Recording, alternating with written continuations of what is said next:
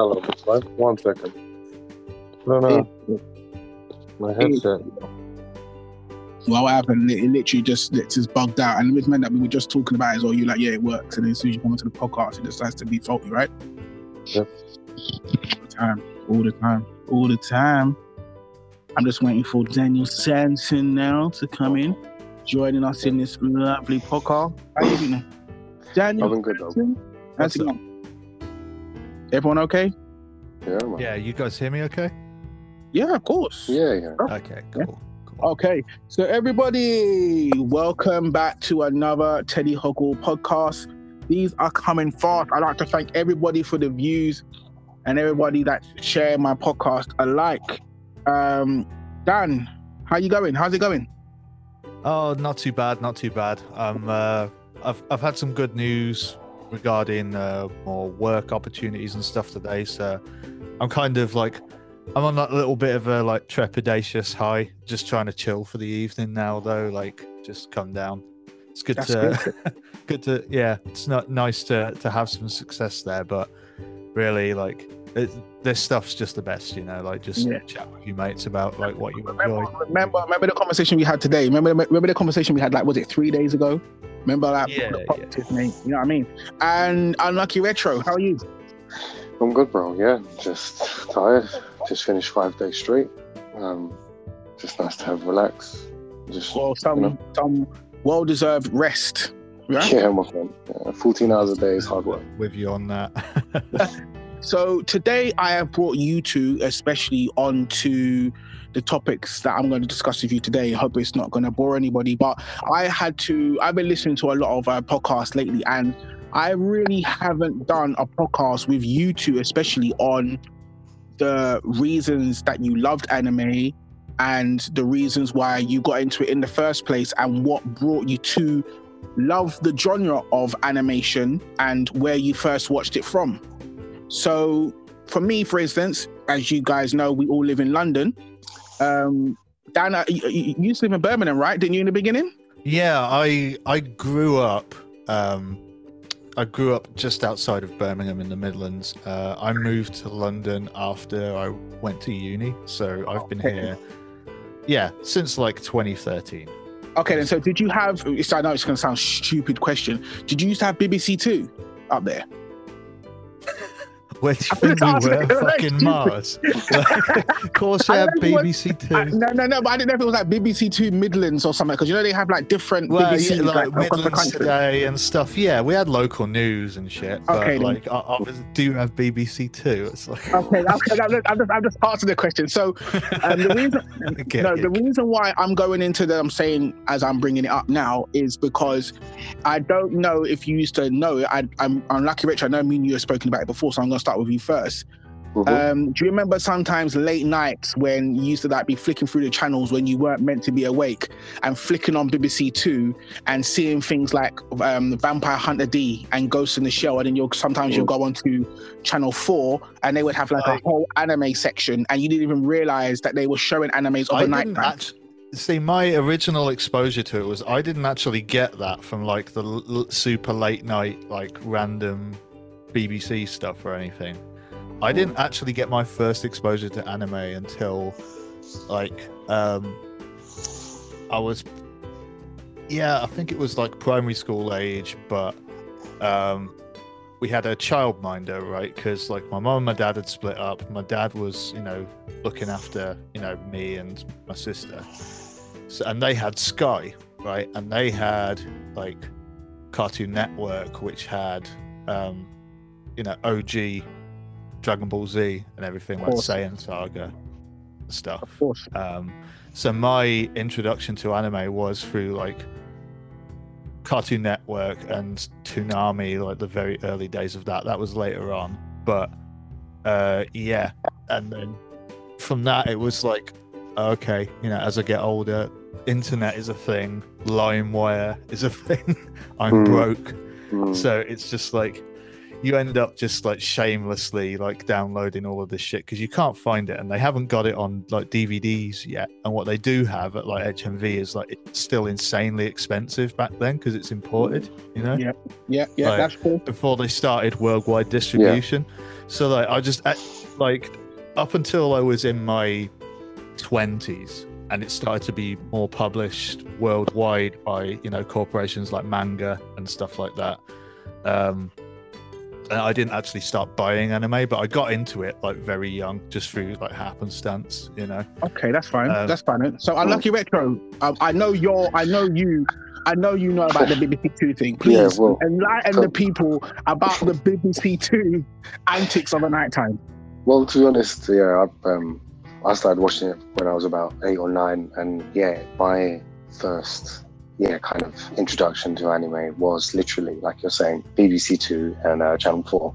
It was for me personally, it was a random day. I remember the weekend or something, and I had woken up about 12ish or so, and just, you know, as a kid, flicking through the channels at that time of night is like, you know, forbidden.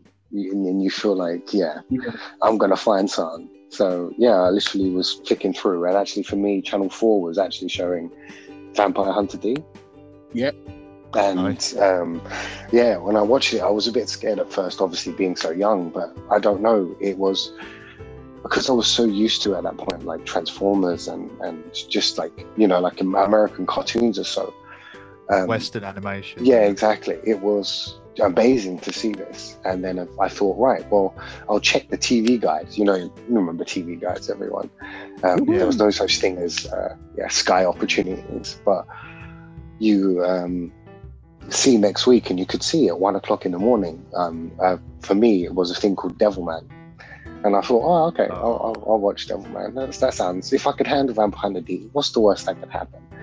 And literally, I remember staying up looking forward to watch it, and I eventually watched it and I'm no lie, nightmares for at least 4 weeks easily, because it's absolutely terrifying. So when you first watched it, sorry to cut you, did you believe that it was an Americanized cartoon, or did you watch it dubbed or subbed? It was dubbed back then. So did you think it was American then? Because that's what we had grown up with, right? You probably thought it was American. You didn't know it was Japanese at the time. To be honest, I didn't really know, obviously culture-wise and country-wise, but I kind of recognized that it was not American in art style-wise.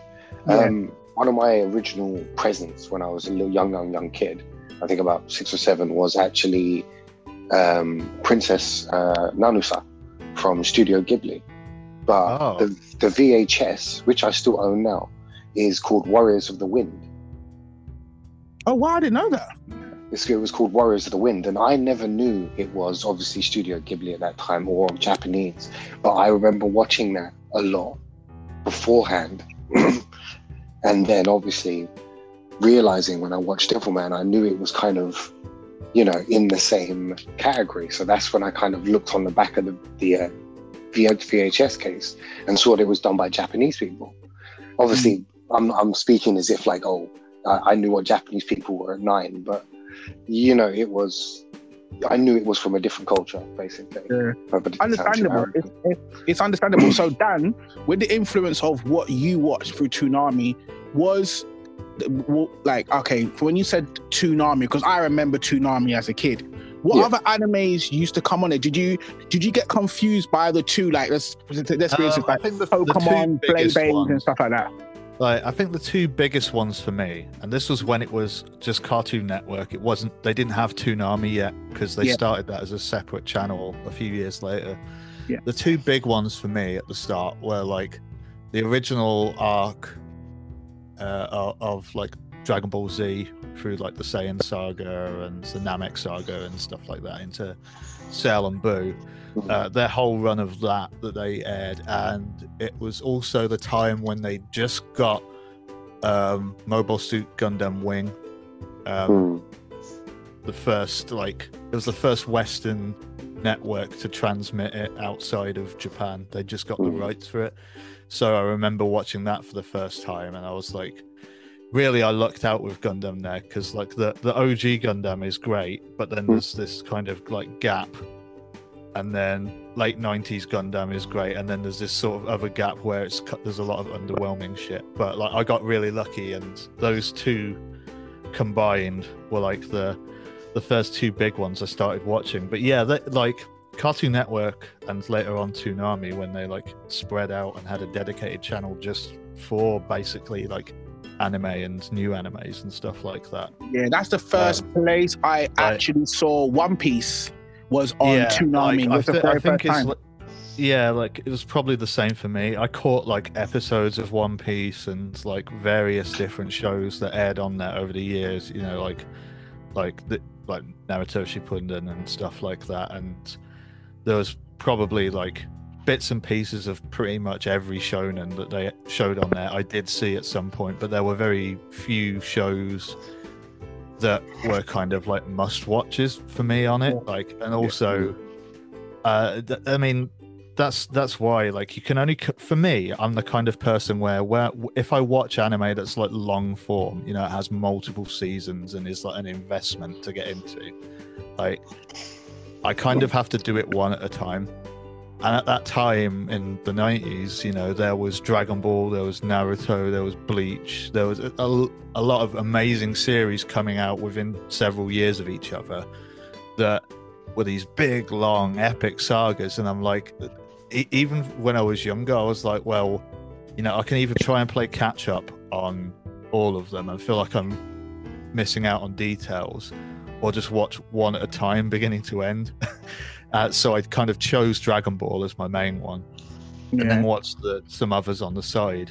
Yeah. And that is the long story short of how I didn't watch Bleach and Naruto. One Piece. Yeah, I think it's very understandable, because I think we all came into anime on a different scale. So you, Unlucky Retro, I can tell when you watched it, you were more old school. So tell me some of the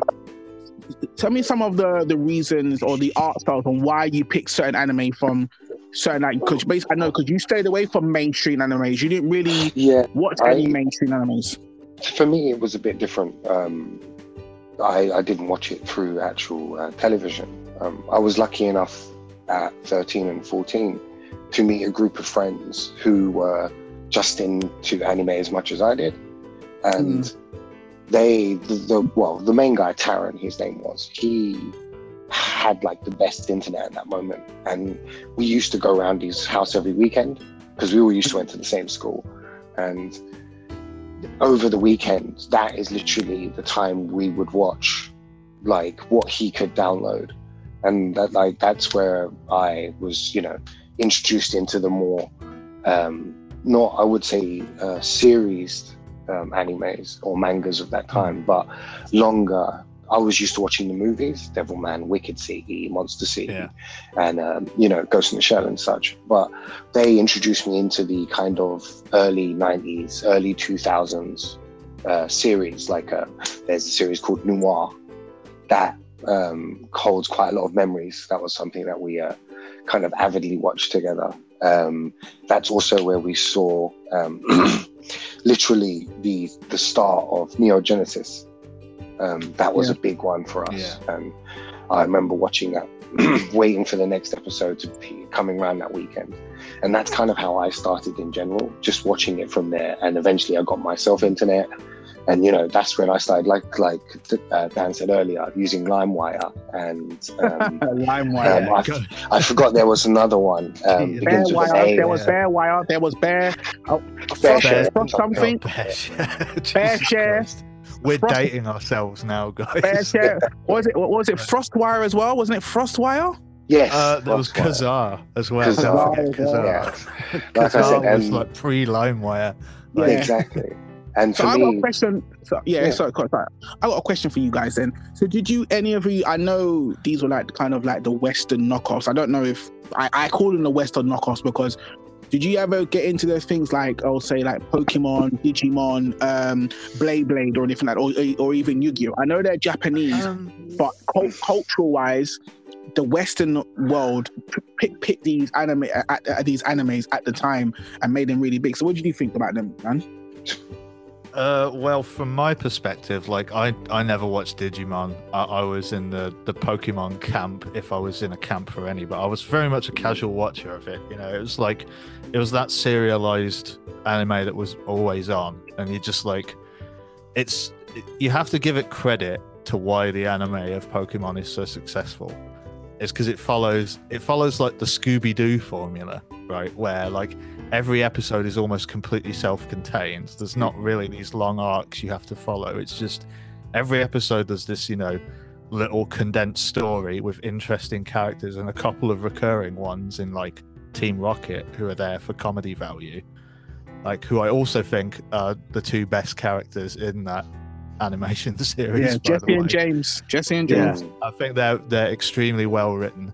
And yeah, it's just very well produced and successful for a reason, because it's the Scooby-Doo formula, like they solve the mystery by the end of it, and Ash does his thing, and it's okay, what's next? No. Problem is, he's never done his thing. He's only now. That's the idea. Is 25 years later.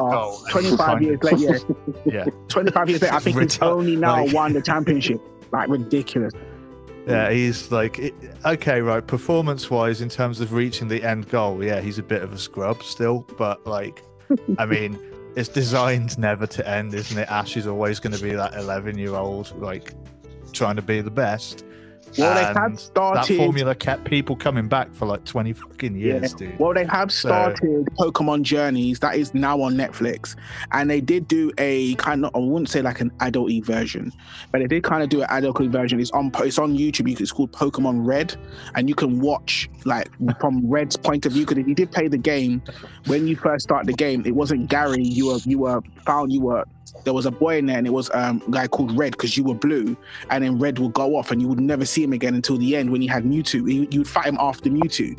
So now they've actually got a show about Red catching Mewtwo, and basically you can just watch it all on YouTube. But it is really good. It's very well done. Me and you, James, we did speak a lot about the Pokemon lore. I remember me and you on a train, and we were talking about when you used to play the Game Boy and used to have Surf. When you used to turn the Game Boy off, you used to be able to hear Surf in your head, and you used to look to the Game Boy and think, I can hear Surf. Yeah. Do you know what I mean? Yeah. So you remember that? Can you tell people that lore of the Lavender Tower? Was it Lavender Tower, James? Well, yeah, the Lavender Town syndrome. Well, apparently there was a few issues with Pokemon, obviously, at the end of the 90s, I think. One was obviously the epilepsy. There was an episode in Japan that caused epilepsy to a lot of children. And obviously that's never actually been aired at that point. It was taken away from the American audience. Obviously you can probably find it now on YouTube and stuff, but yeah, back then that was like the big mysterious episode everyone was trying to watch. But I was never really necessarily into Pokemon, the anime itself. I was more into the game. And this is where the story comes from. It was everyone in school, like how Pokemon Go was. Everyone in school had a Game Boy and Pokemon. Everyone had Pokemon they wanted to trade. And, it was a constant thing. You could hear Pokemon being played left, right, and center in a break. And it got to the point where, like, you would literally be playing, doing Surf or the leveling up sound, or even on a rare occasion for me, the actual, like, opening town, Pallet Town. Oh, yeah. Like, you would literally turn your thing off and leave it in your pocket. And while you're traveling home, just minding your own business, looking outside the bus or something, you would hear it in your head. You would think, I swear I turned this off. And you would literally take it out of your pocket and watch. And good audio design, and also it's also a sign of like just how crazy we get when we're kids and we're really into something. And it's like there is no off switch, when you're like, oh man, this thing's just mad cool. I'm just gonna do it. Like, so did you both did you both play Pokemon? So did you both play Pokemon? Did you both play the Pokemon the game? Yeah. I mean, I played I only really followed the games up to I stopped playing after Gold and Silver, basically. Okay, so with that then, name me your 6 Pokemon and name me your team, because you should be able to remember your team. Oh God. Your sixth best team. You should remember to remember that because you battled with them day and night. Like you're talking to someone who's like so disenfranchised and unenthusiastic about Pokemon these days that I've kind of purged most of it from my head. So I'm gonna have to think. Oh, sorry. For me personally, I'm using obviously Pokemon Blue. I kind of stopped after Yellow. I didn't go further than that, so I'm kind of the old school OG 150. No, that's fine. But, you should be able to remember your six battling Pokemon. Yeah, it was Hitmonlee, Hitmonchan. Obviously, I traded for one of them because you can't get both in the same game. Gengar, Machamp, Charizard. Obviously, from the three that you get originally. Starting Pokemon, and it used to be one of the Eevees. I use usually Jolteon because I like lightning. It's one of my favorite. And he's the fastest one. Yeah, he was the fastest Pokemon in the game at the time. So I had speed, strength, fighting, which was neutral, which was kind of not weak against anything besides flying types, and obviously Gengar, and it was kind of like an all-around team for any situation. I remember using that one quite vivid and winning quite often, like Jules and stuff. Yeah, because I could tell you mine because I played it so much when I was a kid. It was Nidoran or Nidoking. It didn't really matter. It was Raichu or Jolteon.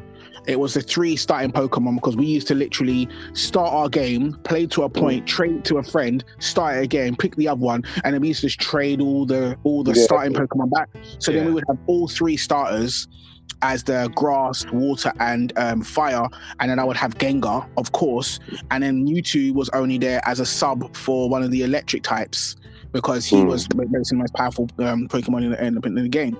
But I would say to you guys that Pokemon's influence has, I would say, changed a lot of people's thoughts when it comes to anime because people can't decide if it's an anime or not. No, I wouldn't say that. I would definitely say Pokemon is obviously Japanese anime, obviously from Nintendo, and just like the game itself, it's definitely outright. But I would say that Pokemon was kind of the start of the push for like anime in general to become more popular. Cultural acceptance. Yeah, exactly. Then obviously like Pokemon came. It was definitely the juggernaut that made that happen. Exactly. Like Dragon Ball and stuff had been around and was popular, but it was still, kind of considered, like just weeby and everything. But then, like, basically I would say that, like, Pokemon's popularity democratized Japanese anime, I think, and made it be taken serious on an international level from like business wise and everything, like sales and everything like that. I definitely feel it kind of made it more mainstream, especially like obviously me growing up and having a group of friends who watched obviously older anime at that point. It was weird to be seeing a lot of other people talking about it because obviously it was quite niche at that point in the early 90s and stuff. So it was looked at as if you were unique, you're watching adult stuff, so it was quite weird to see people obviously getting into it and to keep discussing with us about it and stuff, because I don't remember obviously. You get to be that anime hipster. Yeah, exactly. It was cool way before you got here, mate. Yeah, pretty much. Yeah, I remember. So I don't know if it's for everyone as well, but in school everyone used to have those art folders that they used to carry. Oh my god! Yeah. And I know exactly what you're gonna say. Go, I want to hear this. I want to hear this. Go. It's your collection of waifu drawings from when you were 16. Anime, Dragon Ball across them and stuff, and obviously I used to draw. I mean, I still do, but I'm not as good as I probably used to be. But I used to actually draw my artwork on the actual side of the board. The board. Yeah. It was kind of like a signal for people to be like, oh, like you like this, and I would kind of became like I wouldn't say the ambassador in my class, but people came up to me and asked me about this and asked me about that, and obviously I didn't have as much knowledge as I possibly probably do have now, but it was nice just to start giving it out to the class. It wasn't like I was dedicated to making the school understand, but groups of friends. It was nice for them. I can honestly say to you, I went to art college, and the day that they gave us that folder, because I didn't have it in my old school, but the day they gave us that folder, I didn't know until I saw the higher up year. And when I saw this guy had a picture of Goku literally doing the Kamehameha on it, and I'm like, who drew that? And he's like, I did. Yeah. The next day, I remembered people coming in class. We would finish school, college, and then be in the class. The teacher would leave us, and we would all take out, because it was like a board, isn't it? Like, remember, because the board used to fit into the case, and we would all be sitting there thinking about what we were going to draw on this board, what was going to represent us. And I remembered I had drew a massive Suicune on my artboard. I remember, like you said, walking down the street and people stopping you like, that's Suicune from Pokemon. Yeah, of course it is. Who drew that? Oh, I did. You know what I mean? It was big back in the day, and that's what I love. The influence. So, as I'm getting into that, the influence of anime. What do you think the influence has brought into the world, like into the natural world of people? Like, how do you think anime has helped? Helped. I would say it has contributed. Help is questionable when you're like asking about like. It's helped Marvel a lot. That's what I'm saying. It's helped Marvel. I mean, it's definitely like. I think, in terms of the culture, I think it's really cool that we get to celebrate stuff from like all around the world, and like now with like the internet and the shit we didn't have, like really it wasn't developed when we were growing up, like in terms of like stuff getting produced and more like high quality stuff being available to people all over the world now. I think it's great, like in terms of like where we've come and anime's like influence. And we've seen it for so long in game design, and people are really starting to like appreciate that and see its influence on anime now that it's like a major cultural thing in the West as well, which is cool. So it's like I'm really just in general like I'm a big, I would say I'm not an ambassador for it, but I'm like a supporter of like what anime has brought to culture in terms of like its diversity. Like you do notice the in terms of the content, how geared some of it is towards Japanese audiences and Japanese senses of humor. Like there are still a lot of off-color jokes, and in many cases characters that aren't really accurately represented in terms of like like modern diversity in the Western world. Oh yeah, I'm watching Promised Neverland at the moment, and they just got this big black woman in it with the biggest, fattest lips I've ever seen in my life, and I'm like, they just don't think.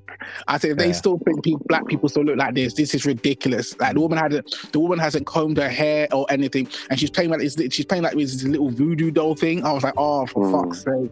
Show's good, but it's brilliant. But I know like exactly what you notice the cultural difference of the writing for sure.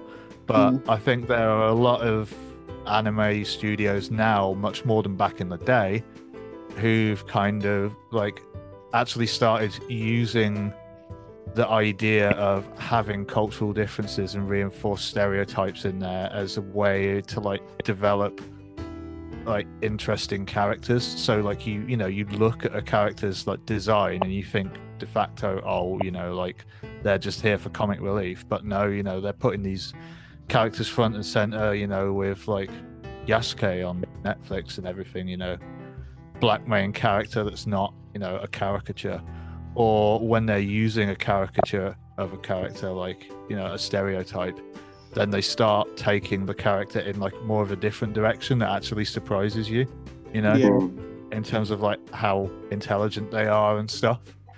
And I think there's progress being made, and even with like LGBT stuff, like if you guys have watched Yuri on Ice, like in terms of like how that's a very Japanese anime story told about basically the gay culture in men's ice skating and everything. Men figure skating. Is that what they're trying to do? So there's loads of gay ice skaters. Right. It's like it's just a really well told, like, articulate story that treats the subject matter like in a way I think that everyone can relate to, and it's good that Japanese animation studios are like telling stories like that now. I think their exposure to more of like Western animation has kind of like had a difference in terms of like the way they want to tell stories now, I think, as well, has changed because of it. I just think there's been a lot of cross-pollination of talent, so I think everyone's benefited overall, and certainly Western animation has got so much better because of it. Like, we're definitely going to dive into that. We have to compete against this. Okay. Like, we're definitely going to dive into that. You wouldn't have Pixar without, like Studio Ghibli and that's the influence I was trying to say, because I was going to mention to you guys, I was going to ask a question to Anarchy Retro. What do you think the influence has been? Because when I see animation and I see, I'm not going to say that they weren't doing well before, but it comes from everyone. Every animation studio has gone bankrupt at a time, but Marvel hit really bad in 1996, and then companies had to then go and buy out Marvel. And I think that Japanese animation had a big influence over Marvel and westernized cartoons, because at that time Pokemon had come out, like you said, there was Bleach and all this stuff, and they kind of copy the same. Like Disney, they kind of copy the same. What's it called? Like, they kind of copy each other. So I was gonna say to you, James, is Studio Ghibli and Pixar and Walt Disney. Can you see the similarities of what they do, where they back off each other?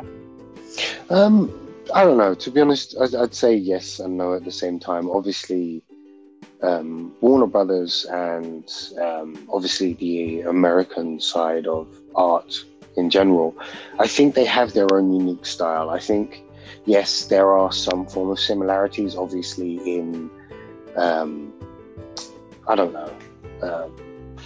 design, in the concepts of action and stuff like that, possibly. But you have to remember the actual characters came out a lot earlier. Like, Flash, Batman. I'm just using those for an example. And they've always kind of had their own art style and their own kind of artwork. Yes, Japanese has obviously done artwork and done actual things for them. Like, I remember they done Marvel Black Widow and The Punisher, I believe, which was done by Project IG, which was really nice. That was quite cool. That was Punisher Confidential. Iron Man did it as well. They did Nova and stuff like that. They did that as well. They've done Wolverine as well. So. Yeah, Wolverine and X-Men. Yes, but to be honest, I actually think it's the gaming industry that made the American kind of audience see more than just art itself, like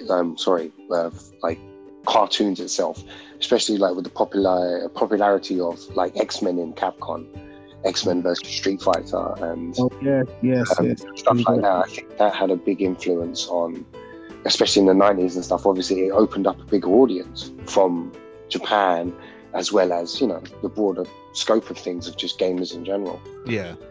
I definitely think that but then you could always tell that the difference between the two arts, the American and the Japanese. Yeah. But there are times where you do watch American cartoons and stuff, and you do say, "Oh, this looks very anime." Like, obviously, Avatar, Airbender, that's obviously American, but that's drawn in a very kind of, that's very convincing, going towards and Japanese stuff like animation. Even more recent stuff, what is it? Castlevania. Defender, and everything. There's a lot of homages to like the Japanese, the animation style and the pacing and stuff. But it's obviously a fully Western production house and everything. And one more thing that I wanted to mention in terms of like the influence on, like you mentioned, through like games and everything, in terms of bringing anime and that kind of that art to popular culture and stuff like that. There's a fantastic shot. I talked about this in the last podcast I did with Dom here. There's a fantastic shot in Akira, which everyone knows, which is on so many posters for every single reason. It's the shot of Kaneda like power sliding his bike into view from like the foreground to the background, and that shot has been imitated in so many Western films. Like you can't like. There's a list I saw online of like how many shows and stuff have like ripped off that shot and that framing like perfectly, just because it's so good. And like if anyone doubts that there's no like that artistically and the way they do shots and stuff like that hasn't been changed by the animation industry from Japan, and they really have to look at that as like the example. Akira in general, I think, just like visually was such a huge leap forward that it was the bump start, I think, that Disney and the West in like the early 90s were like when they got into that big kickoff phase with like the Lion King and stuff like that, Aladdin year after year. Like you can look back to a couple of years before they got that, when Akira came out, and like animators were starting to get hold of it. Like back then you could only really get it in the early 90s or the late 80s, sorry, like through like business contacts through your studios and everything, and they'd all watch that, and like the word around was like, we've got to start changing what we do, because like this level of detail and the way these shots are done with like hand-drawn animation is like Japan were completely different. Japan were a stage ahead. I'll just like to say a little fact about Akira, if people really know. Obviously, Akira is not one of my favorites. I do like the film and stuff like that, but it's, for me, there's always one thing that always sticks out, and it's a little tiny thing that obviously only Akira people will know, is that Akira's animation process was totally different on how they did, things back then.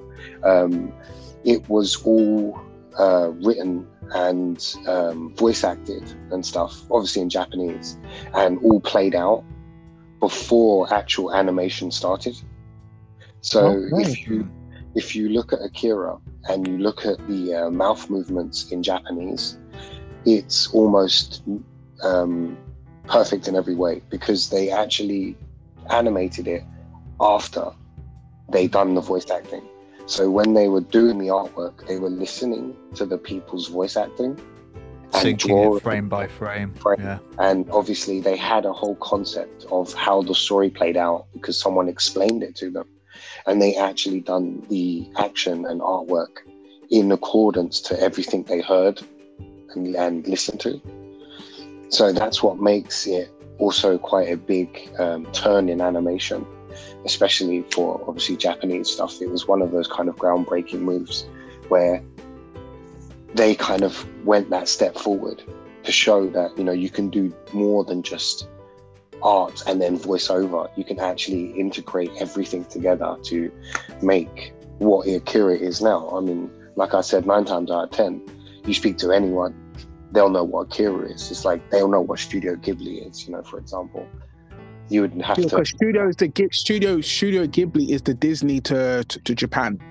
That's what he's made himself into, and that's what you run to. Yeah. So if you think of Studio Ghibli, I don't know. I mean, Studio Ghibli's been around for a long time, 80s and stuff like that.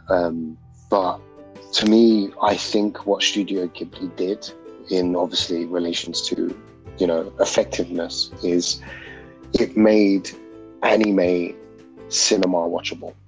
Yes, 100%. Spirited Away told relatable stories. Yeah. Spirited Away was literally one of the first that I can remember where it got huge props.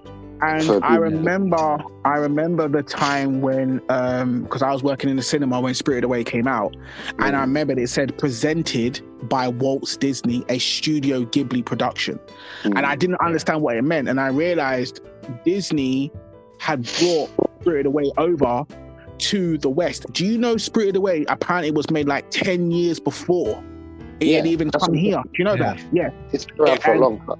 Yeah, people had already watched it, and it was the people in the West. We hadn't heard about this film, and I remembered watching it, and it sounds really bad. I remember Quentin Tarantino was before you saw the film in the cinema, he was one of the ambassadors that worked with Disney to bring this film over, and he spoke about the film before you watched it. I will never forget that, because I was like, why is Quentin Tarantino, the guy from Kill Bill, talking about Spirited Away? And I realized because he at the time he was filming, as you know now, he was filming Kill Bill at the time. He said it took him years to write, and now you know why. He had seen this film. He's like, hang on a second, what the hell is going on? This film needs to be in England, or sorry, it needs to be in the West. And the influence for Spirited Away, now we've had Spirited Away, and then right after that, I believe Howl's Moving Castle came out in the cinema as well. And that was it. Like, Studio Ghibli was everywhere after that. Yeah, Howl's Moving Castle, and then they done a kind of backtrack, and they did Princess Mononoke, which was one of my favorite. Later on, Princess Mononoke is amazing. Yeah, like I said, Princess Nanasa is always going to be my favorite because of the memories of it for me. Well, I can honestly tell you that my daughter, it was funny, I was trying to make her watch one Studio Ghibli movie a day. And what she started to do was, when I would come home from work or something, she would put it on straight away and she would watch one. I think she's seen like 10 of them already now. I think they've only got 10 on Netflix, but she's loving them. She's like, I'm starting them off slow. I'm not making her watch like none of the demon ones, because Studio Ghibli animes are quite dark. If you look at it from an adult point of view, it's depressing as well. They are.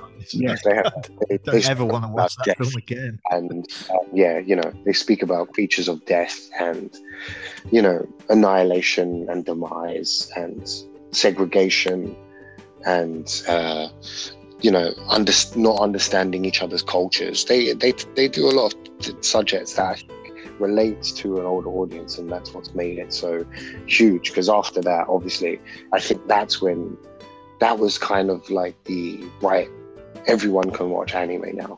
Everyone knows what Spirited Away is. I mean, it won awards and whatever, but that was the point. Pokemon was kind of like the start when it came to like a younger audience, but Studio Ghibli's Spirited Away was the point where adults began to realize that. Wasn't Spirited Away the first Japanese anime film to win an Oscar? Yeah, I believe so. Yeah. Or was it Howl's Moving Castle? I don't know. I know someone won. I know it was one of them. They won. It was either nominated or it won. So I know it was one of the two. So I remember when Howl's Moving Castle came out, and they had an opening in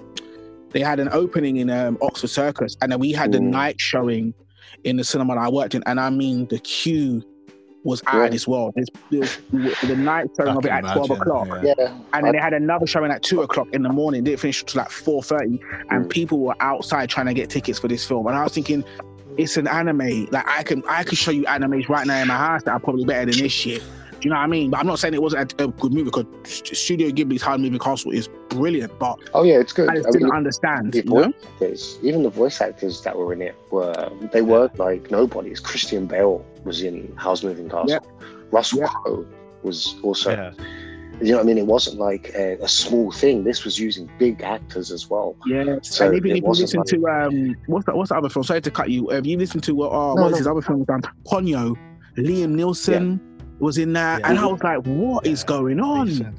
Yeah, it's crazy the cast they've got. So you know what I mean? It was the big push, and I think that's what began the craze of just like modern times. Internet is here, Crunchyroll now, Funimation, there's loads of ones in America. I can't remember them all, Hulu and whatever, Holodive and so rubbish, but it's but you picked up a good point though, because now I'm going to open the door to voice acting as well now, voice acting in anime.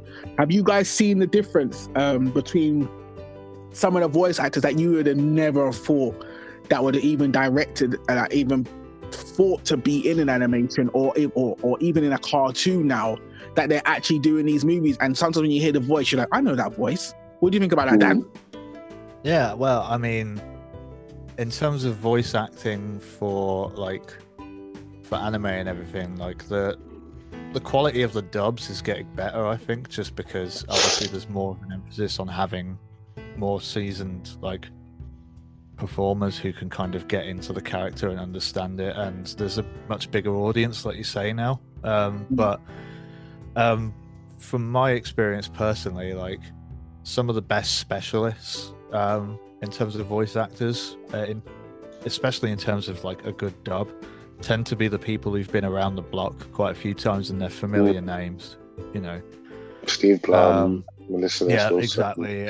And guys like Sean Schemmel and fucking, oh god, what's his name? The guy who does Vegeta and Piccolo and Kuwabara. Oh yeah, I forgot. I know who you mean. I think you're talking about. Yeah, I know who you're talking about. Yeah. Even like the guy from Power Rangers. I don't know if you remember. I think his name Jai something. Chris Sabat. That's it. Oh yeah. Sorry, I don't know if his name is Jai something. I can't remember, but he was a Power Ranger in the original Power Rangers movie. Yeah. And he became a really popular voice actor. I can't remember his name off by heart. Yeah, no, I don't know who you mean. Yeah. You would know who I was talking about. Like, yeah, there's this. Yeah, what color ranger was he? What color ranger was he? He was the black. He was the Black Ranger in the film. Oh, you mean Zach? Yeah, the frog. Yeah, no, the frog in the movie. He becomes the frog. Yeah, that's Zach, innit? No. Zach don't make it after the series, my friend. Oh! You mean the Asian guy, like the Asian boy? Yes, he became. He's a very popular voice. 100%. If you look up, you'll be amazed at how much. There's guys like Liam O'Brien as well, who's just in fucking everything. Yeah, exactly. Yeah, he's like, he's done absolutely everything. He's amazing. Like he's Gil in Street Fighter as well. Yeah. Like. It's just like such an iconic voice. But can you imagine though that these little things that we didn't think about, like you used to think that the actors were the main stars, and now you'll find that the writers and even the voice actors are getting more prompts than the actors now. And then you'll find that even actors now want to do voice acting because they're saying to themselves, oh, like my kids are growing up, and when like they say, for instance, like you know the guy that played Kratos, the new guy that was from Star. Yeah. Chris. Whatever his name is, I can't remember. Yeah, I think I've watched that God of War scene when him and the boy are on the boat and they're showing it like they're actually like showing them play the game. I love watching that scene for him to just say, "Boy, I'm a god," and whatever. And even the things from what are they called? The Last of Us 2. I think I've watched that whole game with them acting it out, and I loved all of it. I couldn't believe how well these guys can act. And it's put into a game, and you're thinking yourself like, "Wow, this is so." Yeah, motion capture has come a long way. But definitely capture has 100% because you find now that obviously earlier on, you know, graphics what it was, they weren't able to do that as much, so it was very hard to do it. But nowadays, obviously, motion capture is a huge thing when it comes to just games in general now, usually to get that realism. But now what you find is a lot of the actual voice actors are actually doing the motion capture. The actions, yeah. They're actors by every means. It's like, you're using every part of your repertoire to like, as an actor, to play that part. There's not like a division now where it's like, I'm only a voice actor or I'm only a dramatic actor. It's like you have to be both now, really. You have to be both, yeah. You have to be. Like I watched the Resident Evil 8 recently. I watched the Resident Evil 8. Wait, one second. Let me ask you a question before you say that question. I watched something the other day. It was Resident Evil 8, like you said, and it was we can talk two subjects here because you're going into what I'm going to talk about. Resident Evil 8 and Love, Death and Robots were used by the same people. I think they used two studios, or it was Capcom, and they used the guy that. Have you guys seen Love, Death and Robots? Any of the episodes? Yes, I have. I watched the whole first run of it anyway. So. Have you seen the second one? No, I haven't yet. Dan, you need to watch the second one, mate. It is. I will be. It's not as long as the original. It's cut in half because they're releasing the other next year. Dan, let me tell you now. There is an episode called Snow in the Desert. You've seen that one, James? Oh yeah. The Bounty Hunter. Dan, motion caption to its finest. I watched it and I made my wishes watch it yesterday. I said to her, "Babe, watch this, please." And she goes to me, "Is this real?" She couldn't tell the difference until she saw the aliens that it wasn't real or not. And I was like, That's how good. Do you believe that they should? I know motion capture is expensive, but animes, I think some animes now, because of Love, Death and Robots, need to go motion capture if the studio can back them with enough money and they can have enough time. Recently, the I don't know if you know about Lupin the Third. He brought out a film very recently, about a year ago or so, that uses motion capture and like uses the latest kind of 3D graphics. If you check out the trailer at some point, you'll be amazed on how actually beautiful it looks. It has that very similar kind of realism based in anime, like the way the hands move and the finger detail. It's amazing. Like that, like when you were talking about, you know, using it in Japanese, they are using it. It's just, they are, I wouldn't say traditional, but they are more, because it's stylized, really, isn't it? Of how much they have to release, and obviously the audience that they have now, it's more easier just to put it through the kind of artwork form, because it's so easy to, you know, get back out there. It's not as easy to do all this 3D and motion capture. That takes months, that takes years. I mean, look what happened to Redline, the animated movie. That was all hand-drawn. And that took years to come out. But it flopped. It flopped terribly. But it's one of the most amazing films ever. But it flopped because what's the film called? Redline? Redline. It's fucking incredible. It's so where is it? An animation? Amazing. Yeah, it's one of the most newest, fully hand-drawn, like the old school 90s. There's no CGI in it. It's all hand-drawn. Yeah. It flopped because it just took so long. It took about 5 or 6 years to come out. Hype you can't do that. Yeah, you can't do that. Yeah. And that's what happened with the Japanese right now when it comes to CGI. I mean, the Chinese use it quite a lot. They use it a lot for their kind of animated series and stuff like that. There's some on Netflix, and I haven't watched them myself, but I've seen them on the lists and stuff. But yeah, I know the Chinese are using it quite well, because they are actually going into gaming right now. You know, releasing absolutely and stuff like that. You can see that they've got motion capture there. They're not no fools. But I think Japanese still have a bit to catch up on. But I think they're traditional. Yeah, but their honor though, their honor and tradition, they live by the way of the samurai. So they're gonna do that. They're gonna keep their tradition. They don't. Remember, they've already been screwed over once, mate. So I tend to think, right, based on what I've been seeing and what I've been watching in terms of like animation all over the world and just the animation industry in general, and you know, speaking to people who've worked in it, who are friends, like I tend to have found that like the way Japan uses it is they already know what they're good at, right?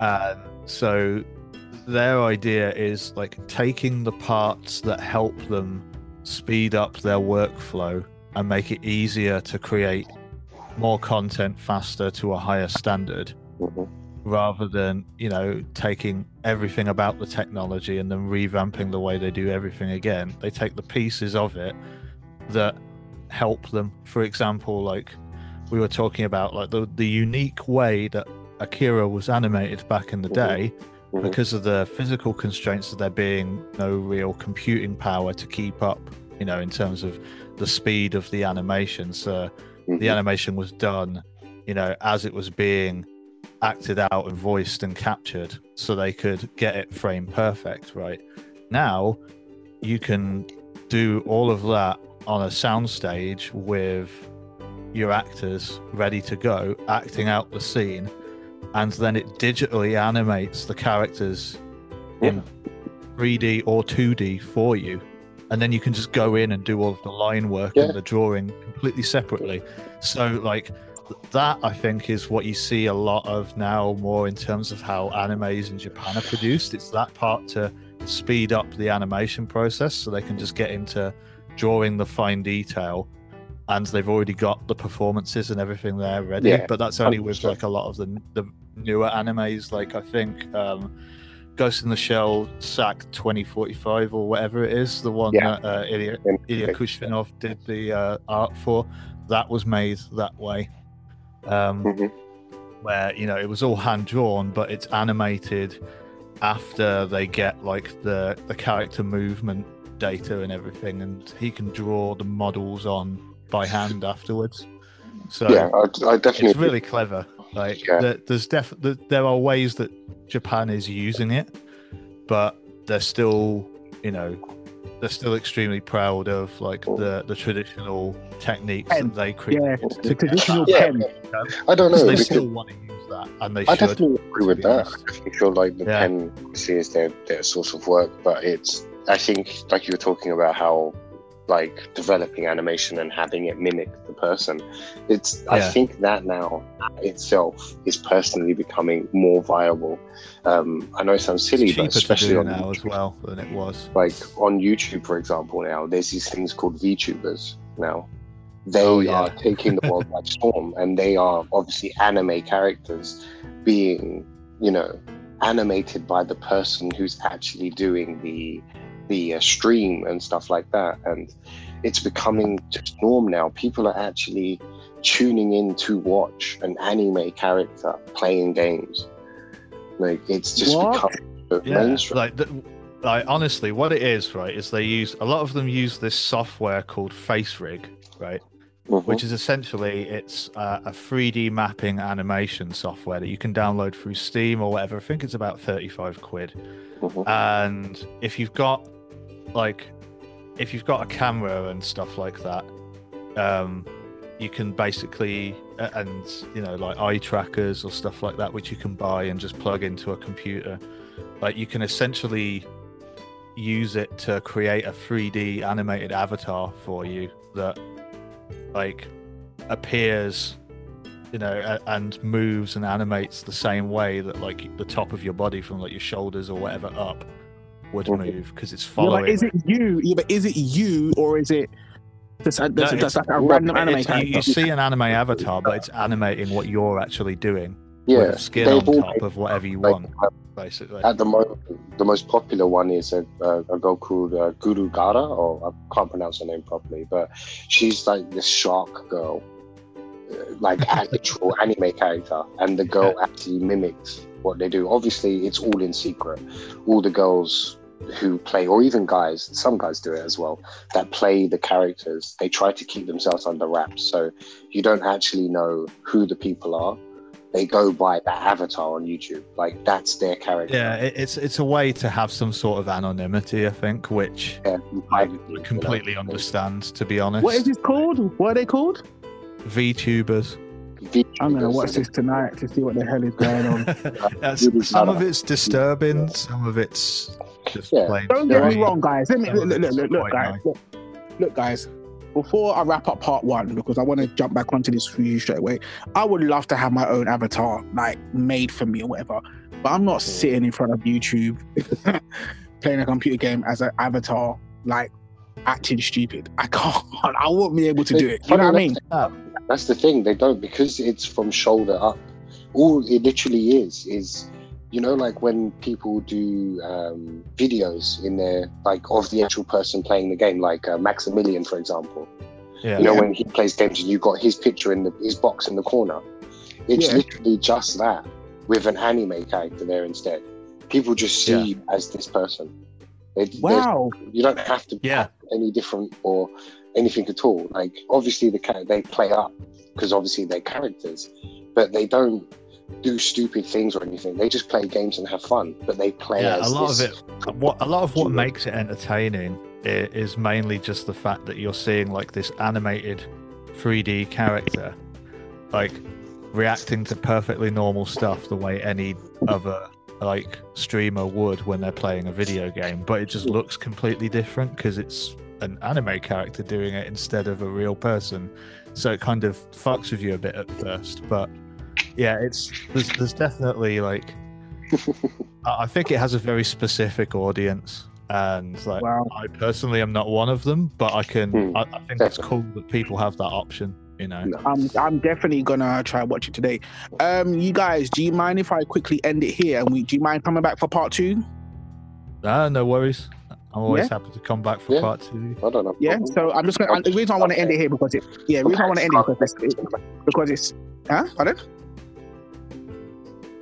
Hello? I said I'm playing Scarlet Nexus in the background, so yeah. Glad to know we had so much of your attention. Yeah, exactly. So people, this will be part 1 of Unlucky Retro and Dan the Sofa Soldiers, part 1 of Anime Rundown. We will just jump back. Literally, all you have to do is probably wait a day, and part 2 will come out the next probably after a couple of days. So guys, I'll see you in a jiffy. Yeah.